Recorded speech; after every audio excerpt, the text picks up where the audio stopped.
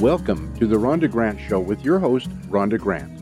If you believe that there is more to life than what you see right now and you want to find out more, listen in as her guests share their journey and their extraordinary experiences. Now, here is your host, Rhonda Grant. Welcome. We are so pleased that you have joined us. It is here that we will uncover if my guest has had extraordinary discoveries in her life. The theme song for the Rhonda Grant Show is Sun on the Water, composed and performed by John Park Wheeler. My guest today is Dr. Marissa Slaven. Marissa has spent the last 30 years taking care of patients and raising her family. She started writing fiction a few years ago and hasn't stopped since. While doing research for her young adult novel about climate change, Marissa became passionate about the environment. She divides her spare time between environmental activism and screenwriting. Join me in welcoming Marissa. Hello, Marissa. Hi, Rhonda. Thanks so much for having me on. Well, it's our pleasure. And so we're going to dive right in and for you to talk to us about climate change and what it's like to be an author.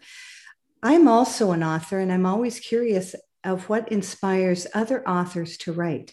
Can you tell our listeners how it came to pass that you wrote Code Blue? For sure. So I guess I had never thought that I had the capacity to be a writer. I was always a big reader of both fiction and nonfiction. And it so happened a few years back that I took a trip to Paris and I was extremely jet lagged and I couldn't sleep. And while I was up at night, just a thought, a story idea came to me, and it just kept filling out in my mind like, oh, what if this happened? And then that happened. And after a few sleepless nights, I decided, well, I better start writing this down. And so I started writing it. And before I knew it, I had written 70,000 words. And I was like, oh, I didn't know I could do that. Awesome. Yeah. So that was sort of my discovery that I had that in me to do that, which was really exciting. And then I took a few writing courses after that. And then I sort of discovered really my passion, not just for writing, but for writing Code Blue. Mm-hmm. And when did you release Code Blue? So Code Blue came out initially in 2018. And the publisher was just the most lovely publisher you could want, small, but very environmentally focused. So really aligned with what I was trying to do, called Moonwillow Press out of Vancouver, and allowed me to donate all my proceeds to charity. So that was wonderful, and used really friendly, environmentally friendly printing processes for about a year. And then the press shut down. In the meantime, I had written a sequel. And so I approached another publisher, again, looking for one that aligned with my values, with both Code Blue and the sequel Code Red. This publisher was out of Australia, Stormbird Press, and was very pleased to offer me a contract for both books, and just lovely to work with them.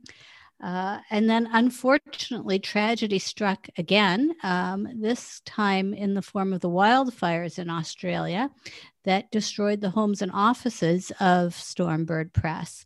Boy. So, initially, Code Blue was scheduled for release last spring, but because of the fires, it's actually coming out May 24th. Nice. Yeah, Code Blue will be available May 24th, and then Code Red will be available in July. Fantastic. So you're releasing 2 books this year. Yes. Yeah. That's awesome. So when you were writing the book, did you write the whole book when you were in Paris? No. I started, and that was a previous book. That neither of these 2 books. That was a book that I ended up self-publishing. Oh, okay. So it was sort of my first foray into writing. It probably took me a good few months, and then more months of editing and rewriting, etc. and then I put writing aside for a little while, and I started writing Code Blue actually because of my daughter. So I have a daughter who is 19 years old now, but when she was a younger teen, she used to read a lot of those books, like Hunger Games and Divergent, sort of dystopian future books where young women were the heroines and they were saving the world. And I was reading them right along with her, because when I was growing up, there were very few books that had young women saving the world. So I was just so thrilled with this, and so impressed that she had these sort of role models in fiction for feminism. But I got to thinking about, these girls save the world because they're brave and they're fast and they can shoot bows and arrows and jump on trains. And I thought, where is the young woman who can save the world because she's smart? Yes. And I said, well, if a young woman could save the world because she was smart, what would she save the world from? And I thought, oh, she could save the world from climate change. And then I thought, oh, I better learn something about climate change. Yes. Yeah. So that was my inspiration, really, was to write something for my daughter. And I think I find for myself anyways, that often when I write, it ends up that I'm writing for myself, right? Maybe I'm writing to the younger version of myself. And I don't know if you've discovered that at all in your writing, but sometimes the messages that we're putting out there for other people are also the messages that we're needing to hear. Well, it's the first person that you're telling the story to is yourself, right? And so it's wonderful, especially with people who write memoirs, right? Yeah, absolutely. Yeah. And so why did you, was it because of your daughter that you ended up writing for young adults? Yeah, it was. What I discovered was I wanted to write for young adults, especially with a topic like climate change, where I felt like they're the ones who are going to be most affected by it. And they're the ones that we really need to empower to change things. But I think the other thing that I found while I was writing young adult fiction was a lot of older adults also read young adult fiction, and it's more accessible to everyone. For an older adult, a young adult novel may be a bit of a lighter read than your typical fiction, but it makes a difficult topic like climate change much more accessible. So what were your goals in writing the Code? You kind of have a series now, if you're doing Code Blue and then Code Red. Yes. Is there another code? Like, how many books are going to be in your series? There definitely could be more. I think we'll see how these two do first, and then if they do well enough and the publisher would like me to write more books in the series, I certainly would be happy to do that. I think we've got some really interesting side characters, but I don't want to commit too much until we see sort of what direction this goes. Typically, it takes me about 1.5 years to write a novel, so it's a big time commitment, right? Oh, it sure is. Yeah. Unless you get up really early in the morning before you start your real day, right? And so you're in the healthcare profession. And so when you wrote Code Blue, is Code Blue synonymous with what Code Blue is in the healthcare? Yeah. Great question. Right. Yes. So in healthcare, Code Blue is when somebody's heart stops or they stop breathing, and they'll call a Code Blue either overhead or on pagers to let the rescue team know they need to come and start CPR and intubation and all of that. So that's what a Code Blue is medically, is a cardiac or respiratory arrest. And in terms of the book and climate change, I felt like, what happens medically when somebody's sort of at that tipping point is it really can go either way. It's possible that they'll be resuscitated and come back either as good as they were before or come back different than they were. And it's possible that you're not going to make it through. I felt very much that that's sort of the situation the world is in with climate change. And especially, in my novel, it's set a little bit in the future. So they kind of don't know how things are going to go in terms of people's ability to continue to live on the earth, for it to remain habitable for humanity. Mm-hmm.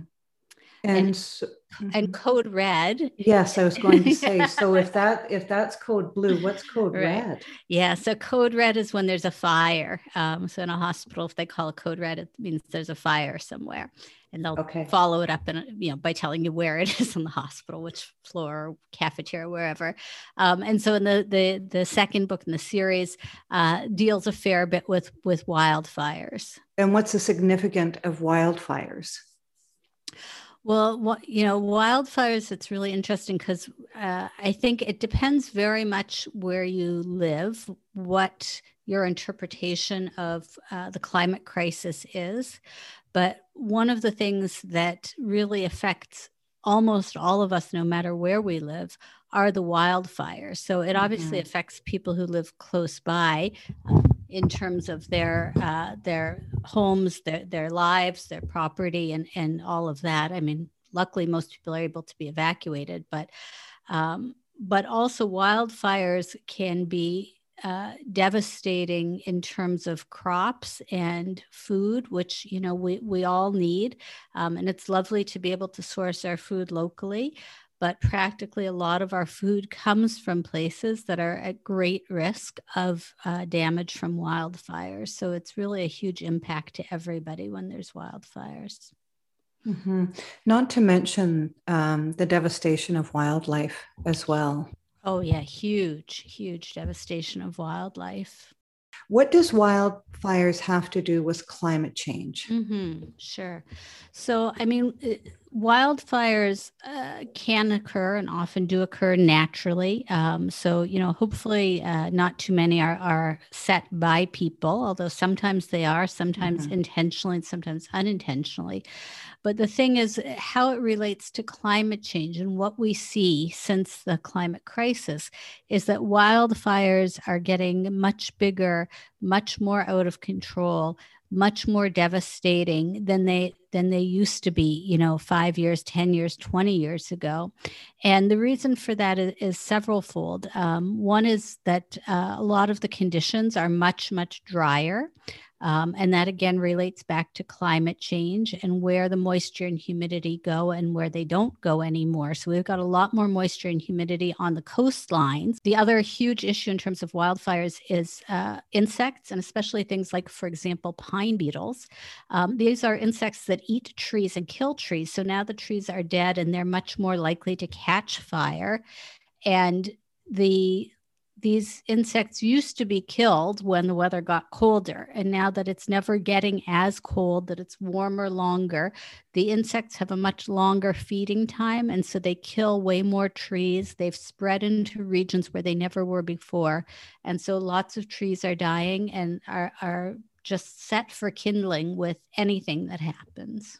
Wow, I had no idea. And, of course, I mean, there's the huge loss of trees and vegetation that act to pull carbon dioxide out of our atmosphere. So it just contributes to the climate crisis getting worse when we're losing the best, most biological systems that we have to decrease the carbon dioxide in the atmosphere. Mm-hmm. And going back to code red, what did you talk about in your book, or how can you explain to our listeners what is happening with the climate change? Yeah. So I think a lot of times when people think about climate change, it can seem really intimidating. Like if you don't have a science background, and even, I mean, I came from a medical science background, but, I didn't know anything about this. And so you think like, how can I possibly understand this? And I'll tell you the easiest way to understand it is if you think about like at night when you're in bed, and if you put on one blanket, that helps you to stay warm. And if you put on 2 blankets, 3 blankets, 4 blankets, pile on the blankets, you get hotter and hotter and hotter, right? And everybody's had that experience and can relate to that. And when we think about climate change, that's the exact same thing applies, in that the atmosphere around the Earth is our blanket. It's, outer space is very, very cold. I mean, I don't know the temperature, but it's freezing in outer space, right?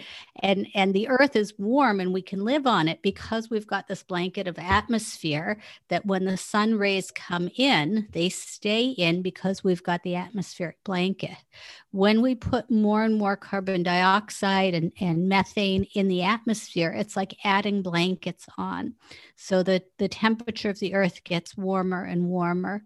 And some places it gets warmer by just a few degrees, and other places it gets much warmer. And it sort of goes into sort of a vicious cycle of the warmer it gets, the warmer it's likely to get. So it causes melting of ice caps.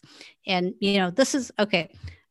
Totally honest, before I got into it, I used to think climate change, oh, people care about the polar bears because there's no ice for them to live on. And I'm like, I don't freaking care about polar bears. I'm sorry. Yeah. They might look cute in a cartoon, but I think they're actually pretty vicious. And not that I don't care about animals, but it was not like my top priority. So when I start to go into like, oh, melting ice caps, it always sort of catches me and brings me back to, well, why should we care if the ice caps are melting, right? Yes. And we care because when the sea level rises, it means that every city and every person who lives anywhere near a coastline, when there's a hurricane or a flood, they're that much more at risk because the sea level has risen. And so all those melting ice, the Antarctic, it impacts everybody who lives on a coastline, and around the world, millions and millions of people live on coastlines. I mean, not just North America, but in Africa and Asia. It's just devastating. And it's starting to rise.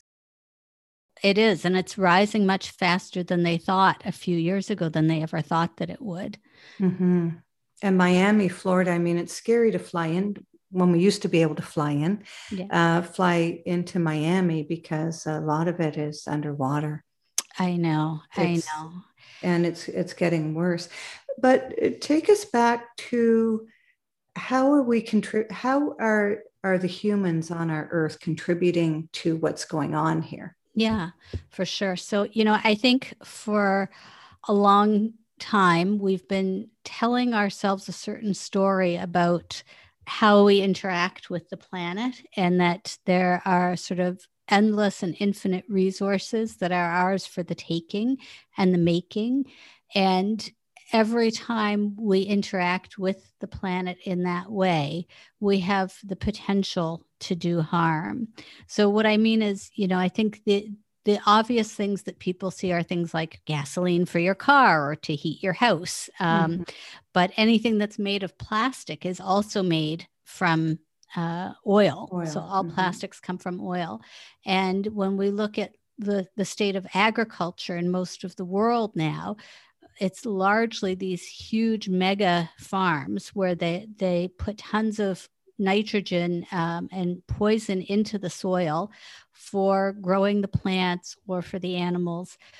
So there's sort of all sorts of devastating ways that we've come into in the last several decades, certainly since the Industrial Revolution, but it seems to have sped up a lot in the last few decades. And it can feel totally overwhelming and helpless and hopeless when you think about that. It's like, well, what are we supposed to do? Like change our whole lifestyle? Like, can you imagine a world with no plastic and no oil to heat your home? And it's just hard to imagine that, right? And so that's number one. What we need to do is to tell different stories and to imagine a different future for ourselves and a much more holistic way of being in the world. And it doesn't mean that we have to give up everything and go back to the dark ages or become cavemen or anything like that. There are so many different solutions that already exist that we could implement that would benefit everybody if we had the willpower to do it. And one of the things that I'm coming to realize is it's so hard for an individual to feel like they have any power to do anything about this, you know? That's what that's what I'm thinking, is that sometimes when things are so big, so out of control, Yeah. What can I do? Right. Oh, totally. And if I can do that every day, yeah, you times it by the amount of people that are on the earth. And I mean, some of the underdeveloped countries, they can't do anything about their situation. I mean, they're living in survival, and they're not thinking about and don't know about maybe, right? What's going on with the earth. But how can I help? Absolutely. So, you know, there's many things that we can do as individuals to impact our own carbon footprint, as they call it. Yes. But and I'll share some of those with you. But what I honestly truly believe is it's not an individual's responsibility to fix this. It's not mine, and it's not yours, and it's certainly not, as you mentioned, the poor people who are just struggling to survive. It's not any of our responsibilities to fix this. This is a global problem, and we need our lawmakers, our politicians, our institutions, the corporations, which are now as powerful as the politicians. Those are the things that need to change, not me and not you, but the people who make the rules. You know, I'm sure you've heard of Al Gore, right? And his and he said it's more important to change laws than light bulbs, and that's how we see the difference. And so, if you said, well, what's the one thing that I can do? I'd say make sure that you vote for someone who cares about the climate, because that's going to be the most impactful thing. Is we're so lucky to live in a democracy. We need to make our voices heard, and at every level. You know, I mean, it could be a federal level, a provincial or state level, even in municipal elections. Like, cities have tremendous ability to make laws and bylaws that have impact on the climate and on the environment right around you. So become politically active, vote, help other people learn how to vote, contact your local representatives. Hopefully, when we don't have COVID anymore, then we can have some protests and marches. And that's another way of letting our politicians and our institutions know what's important to us as individuals.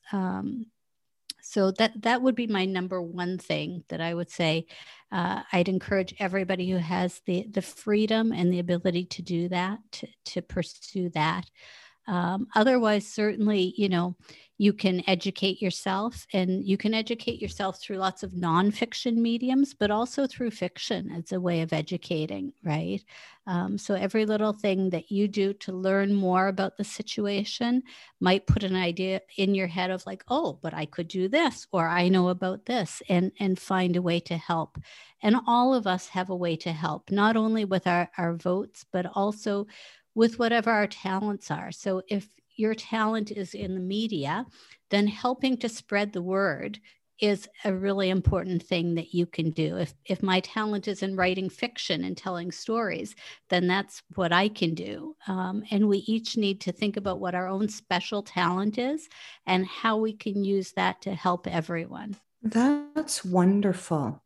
And what I really like is that the schools have been teaching generations now to recycle and all of that. And I really think that makes a big impact as well. And there's people that collect bottles on the side of the road or whatever for doing fundraisers to help a cause. And I mean, types of things like that. And so how can a household, how can a whole household help the overall picture? Sure, definitely. No, you're so right. I mean, the schools have been doing a great job. They teach kids the 3 R's, right? Reduce, reuse, and recycle. So the most important thing you can do is reduce. Reduce the unnecessary things that you're buying. Reduce food waste is huge in North America. The amount of energy that goes into growing our food and transporting our food and refrigerating our food, if any household can reduce their food waste, that in itself makes a huge contribution. So think about, reducing your consumption, especially reducing food waste, reusing whenever you can. For us, we've always been people who liked going to thrift stores, but it's now become like a really popular thing with teenagers. Actually, thrifting is very in. Yes, it is. Yeah. So thrifting is awesome. Reduce, reuse, and then recycle. And again, recycling is somewhat dependent on living in a municipality that's on board to do the recycling, right? Because I myself can't recycle my plastic, but my municipality can. And, I'm very happy. I live in a place where they do composting as well. So I put my compost out with the rest of my stuff, and the city takes it away and composts it and turns it into fertilizer. So those are all really great things that households can do. Our biggest single individual footprints often relate to airplane travel. So that's been something we've all had to curtail of late. And I guess we're all looking forward to getting back on planes and going places, but being mindful of how many things we can do without needing to go on an airplane, right? Like people used to travel so much for work, and now we're discovering like, oh, you actually don't need to travel for work. You can do it from home if you have to. So there's a lot of things that we can do to reduce our energy consumption in that way. Eating less meat, because a lot more energy goes into producing meat than into producing fruits and vegetables and grains. So if you can eat less meat, even if you just cut back a little bit, any of that is very, very helpful. Whatever little bit people can do.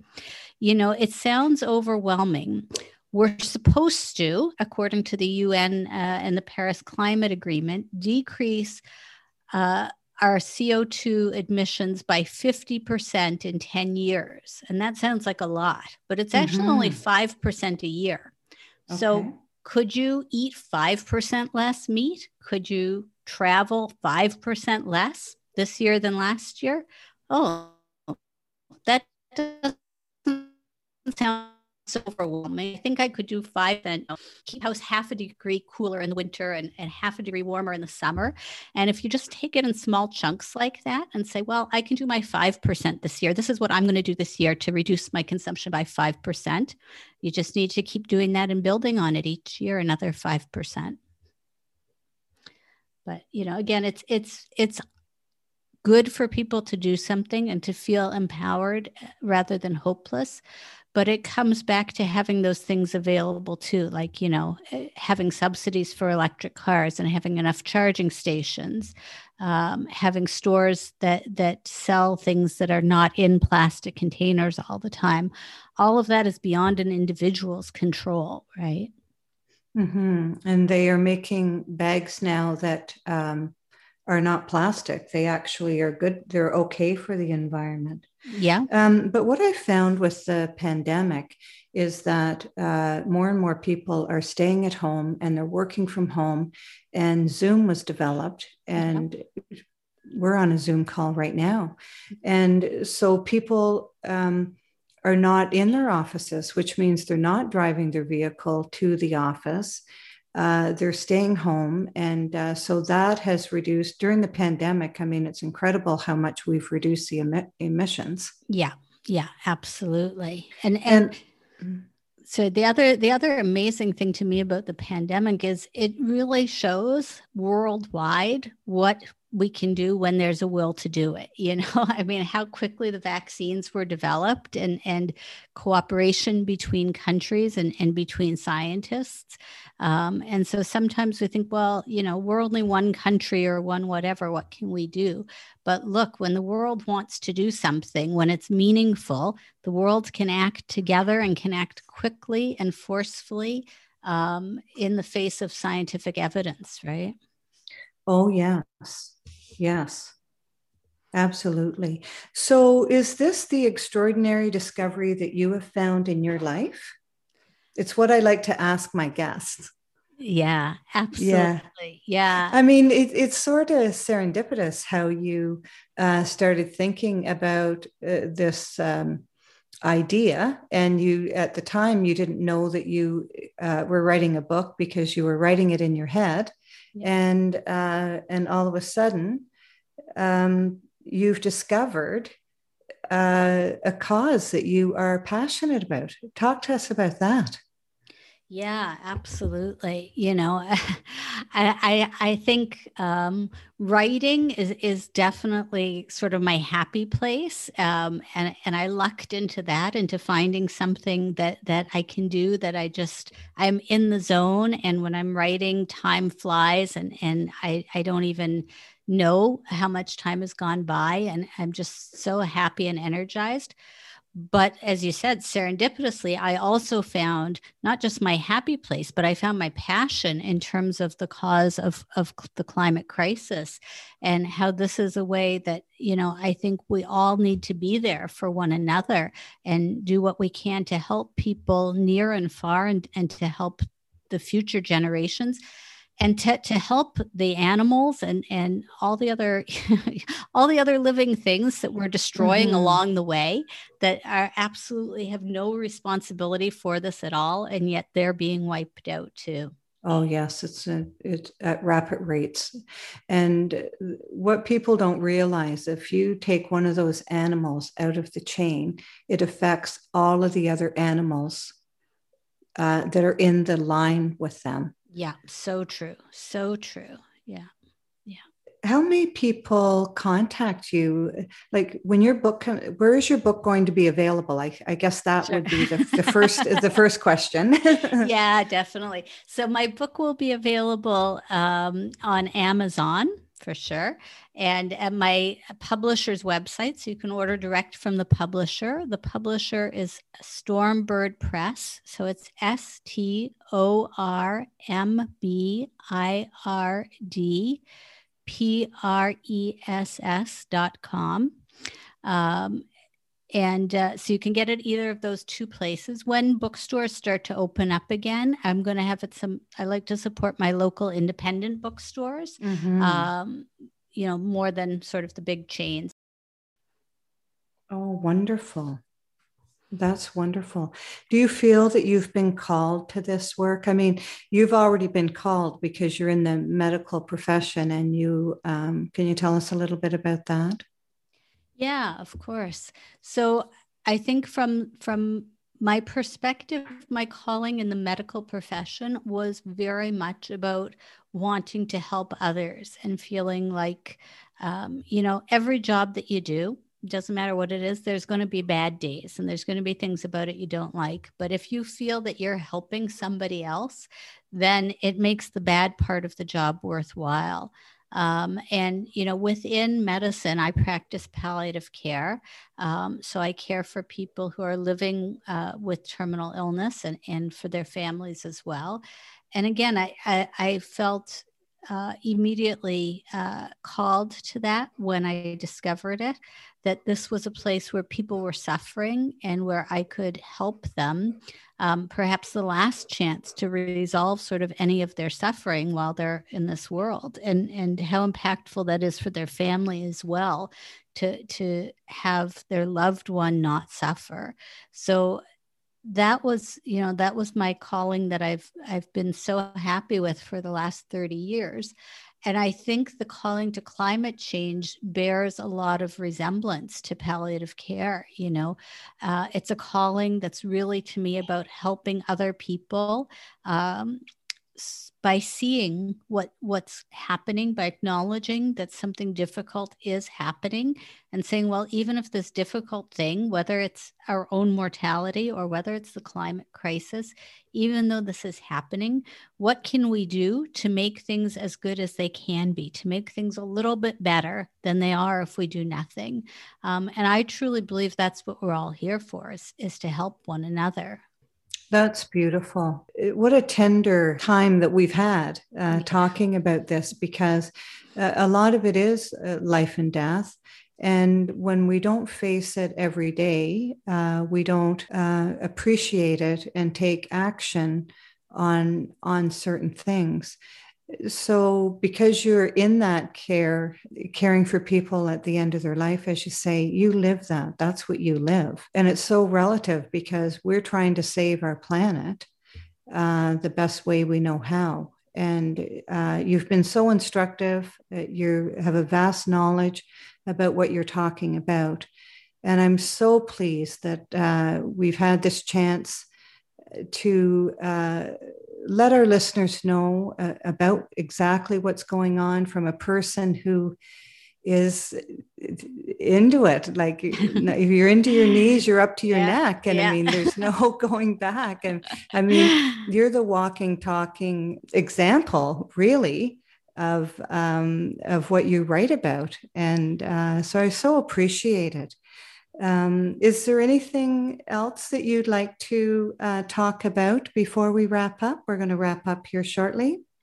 I want to take it not a bit lighter, but just to emphasize that the books Code Blue and Code Red are fiction. Now, all the science in them is real and based on real science, but they're really meant to entertain and engage as much or more so than to instruct. They're not preachy books at all. There's, the teenage girl and the boarding school and the boyfriend and the best friend and the dog and the adventures and it's fun. Oh my God, and the mystery and the thrill and so there's tons of action going on. There's some romance. There's tons of action, and it's just fun. And if you learn a little bit something while you're reading the book, that's awesome. And if you just read it and have fun, that's awesome too.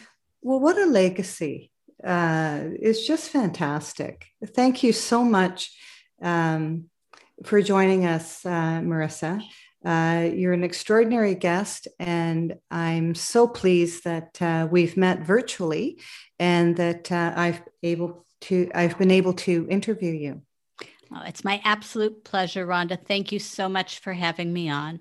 You're welcome. This is Rhonda Grant with The Rhonda Grant Show, author of Magical Forces Within, Extraordinary Discoveries in an Ordinary Life, inviting you to look for the magical forces within yourself today and every day. Thank you so much for joining us. Thanks for tuning in to The Rhonda Grant Show with your host, Rhonda Grant. If you would like to find out more information about Rhonda and her upcoming guests and the work that she does, go to her website, rhondagrantauthor.com. That's rhondagrantauthor.com.